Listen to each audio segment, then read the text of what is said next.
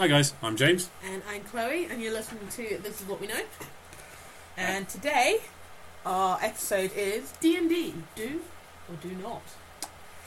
So that's a pretty... So we have, I'd say comparatively very little experience, to be honest. The dog just looked at my hand. We do have very little experience. We started playing D&D... When we had COVID, I think. When we had COVID, yes, because we suddenly had a lot of spare time. And didn't have much to and fill it felt pretty rubbish and couldn't go anywhere. Yeah. I think I was working, but we had evenings and such still. Because you can work from home, can't you? Yes. So, yeah. I can work from home. Yes, so we're not seasoned Vets D&Ders. or anything like that on D&D. But we have fun. Yeah, and we've done a couple of campaigns, haven't we, I think? Yeah. Also, should say, like, at the start, but we'll come into this later, I think, actually. That we're a two-person... We're a two-person outfit, yeah. Like, we don't really play with anyone else. I know a lot of people, or there's some people that say that you cannot play D&D with two people. I... That is rubbish, you absolutely can, because we do. Yeah. You do need to tweak the rules a little. Yes, I think, because a lot of the rules depend on there being a party of people to solve things, so you have to sort of You have to be a little flexible. Yeah. But we'll talk about that later. So, first sort of question, I suppose, is how to start. I'd say maybe buy a beginner's book, to be fair. Like, yeah. Which is somewhat easy to use. There's a starter pack in there which comes with the dice. Yes. And various, and some like pre-organised character sheets, so you don't have to do all the maths, because setting up your character is actually quite difficult mathematically. Yeah. So that's a really good way. Yeah, and they do have a very good online sort of D&D system, don't they, which you can use, which you can get as an app from like Apple Store or Android Store. Yeah. Which can be very useful to use to create characters. You do need to buy things off the site to get more, like... yes, I find that annoying, because you've bought the books, and I'm like, well, I'm not buying the books. Yeah. And then I don't have access to various things that I might want. But I'm more of a paper book person. Yes. I find having the books on the computer really difficult. It doesn't work for me at all. No. But I guess how to start... Buy the starter pack or the beginner's pack. And see if you like it, really. Yeah. Like, if you can find a group of people, or even, like, as like we do, like, find someone else. Yeah. If you want to DM, or if you want them to DM, then just, And I think those packs come with, like, sort of a beginner's rule book, so you don't have to wade through the 200-page rule book. Yes, because it's pretty intense. Yes, and there's all sorts of rules for things that you... Don't really think of. Yeah, that you'd never really need to use, and then one day you're like, oh, what do I do if I'm having a fight underwater? Or if I'm going to run an inn, or... exactly. All these things. Yeah, because... Which, actually, I've run an inn, so that is something that does come up. Yes. And it's difficult. It is difficult. It's a bit of a pain in the arse, to be honest. Yeah. But I think if you just want to do, like, a simple, like, hack and slash... Yeah, nice there are easy. Definitely, like... A lot of different adventures, aren't there? That you can use to... I think if you buy one of those starters packs, they come with like a pre-designed adventure that you can kind of run through, and it shows you how to run it through. I think that's very helpful. Because it was simple, wasn't it? It was very simple. Like, there wasn't much you had to think about, really. No. And it took your character from, like, the very beginning all the way up to, like, level 7, I think it was. I think it was level 3. Level 3? It was something like that. I think there was 2 parts of the maybe. I don't know. Campaign, I don't remember. But I think it was quite a good campaign, actually, that we ran from the starter set. Yeah. I think it was reasonably... And they also do give you an option if you are playing alone in that, which was they provide you with an NPC. Yes. A non-player character. So not playing alone, because obviously you needed... Yeah, but but what I mean is, like, when you're a solo player with a DM. Yeah, if there are 2 of you, they give you the option. They give you a pre-made, like, non-player character which you can use to sort of support your character, because obviously it's quite difficult to play. Like, it can be, like, on your own, can't it? Like, with your DM. Yes, because just 2 people. What you come across is it can just kill your character straight away, basically, when you first start out. Yeah, so you might need, like, a secondary character just to give you a bit more firepower. Yeah, you almost need that, like, person to take a couple of blows, don't you? Just so you're not, like, completely killed off in the first, like, moment. But then I guess if you are killed off, you just make a new character and start again. And or as a sort of DM, you can tweak the rules to be like... Be like, oh, it didn't kill you this time. You're just knocked unconscious this one time. Sorry, excuse me there, just dying. Don't die, honey. No. But yeah, you can tweak the rules so you're knocked unconscious and maybe taken hostage or something like that. Yeah, exactly. You can do that, so... Like, because not everyone, if you just spent like 4 hours or longer or whatever creating the best character that you can find, if then the DM comes along and kills your character off, you're probably not going to want to play again. Annoyed. But then I feel like maybe beginners don't spend 4 hours building characters. Well, I feel like that's something we do. Yeah, true. Like, what specific skill and spell will be useful for this campaign that I don't know what's going to happen on? I think, I obviously, I don't know if it's possible, but I would say it's impossible to play any less than 2 players, like one as a DM and one as... Oh, yeah, I'd say so. I wouldn't be surprised if you can get, like, apps and things like Maybe, that. yeah, DM yeah, for you. I don't know, but I feel like that would be very difficult. Yes, like there are, I will say, as a side note of this, there are games. Yes, possibly if you're on your own and you really don't know anyone to play with, try one of the games, one of the, like, PC games. Because there is Baldur's Gate 1, 2... and most recently 3, which was produced, I think, last year. Oh, really? Yes. I didn't know that. And they are all based off of the Dungeons and Dragons system. Yeah. And then there's also a couple of other games, such as I think they call it Neverwinter Nights. Mm-hmm. It's another one. I feel like if you want to they're play... all based off of the same system. If you want to play like the dice kind of game, though, yeah, you need to rope someone in. Yeah. Ask your partner. Ask your best friend. Ask your parents. Yeah, don't be ashamed to ask. It's not embarrassing to play Dungeons and Dragons. No. Plenty of very cool people do. Not us, but other very cool people. Vin Diesel. Vin Diesel, there you go. Yeah. And if it's good enough for Vin Diesel, I think it's good enough for you. So don't be afraid to ask someone if they want to play with you. Yeah. And I feel like most people will give it a go, at least for one session. I think so. Yeah. Yeah. So don't feel because you don't necessarily know anyone that instantly springs to mind as the person to play with. Yes. Don't feel like you can't ask people, because you absolutely can. I don't think I would strike anyone as a Dungeons and Dragons player. I don't think either of us would, to be fair. No, but if they knew you better, they'd know that you're a secret nerd. Secret nerd. Think about it. Am I not cool? Sure, but darling, you're extremely cool. So you. Oh, I know, I'm not. No. So it's expensive, isn't it? I will say.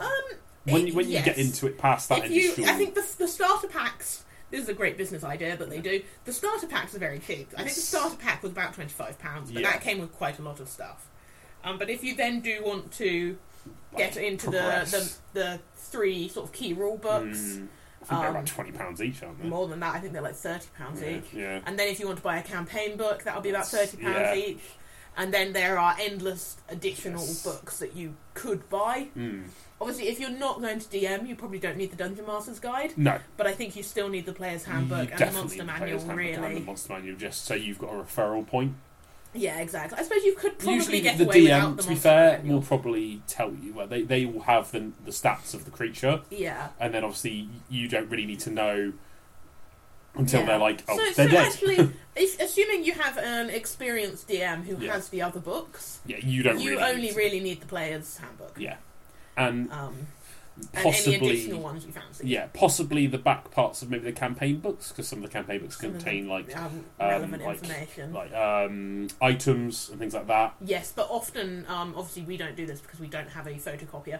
But the campaign books do suggest that the DM photocopies, the maps or the relevant information that's at the back and gives them as a handout.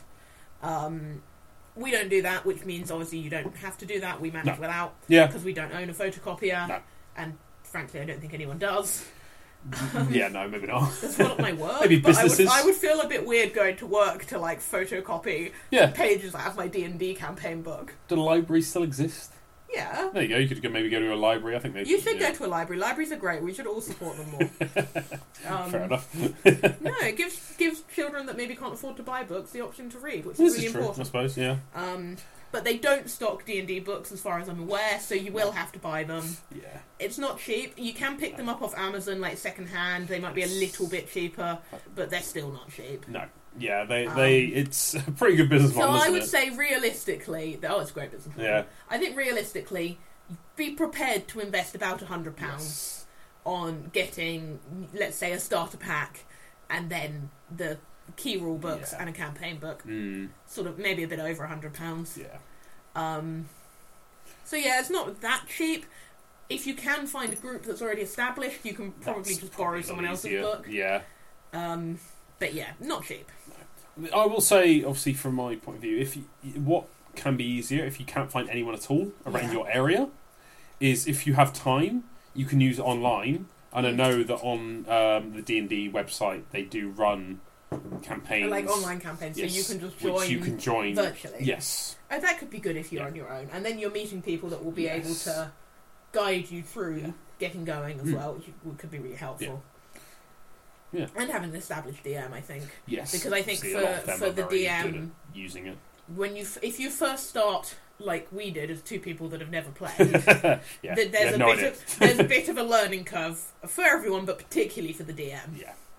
And I DM'd our first and it's difficult campaign. It's difficult to be a DM. And actually the books are really helpful and they give you a lot of advice, but it takes you a bit of time to find your stride. Yes. I think so. Maybe if you are on your own and you can join virtually a group with an established DM, that might kind of get the ball rolling a bit quicker, rather than me sort of flipping back and forth through the pages going, oh God, what are we supposed to do here?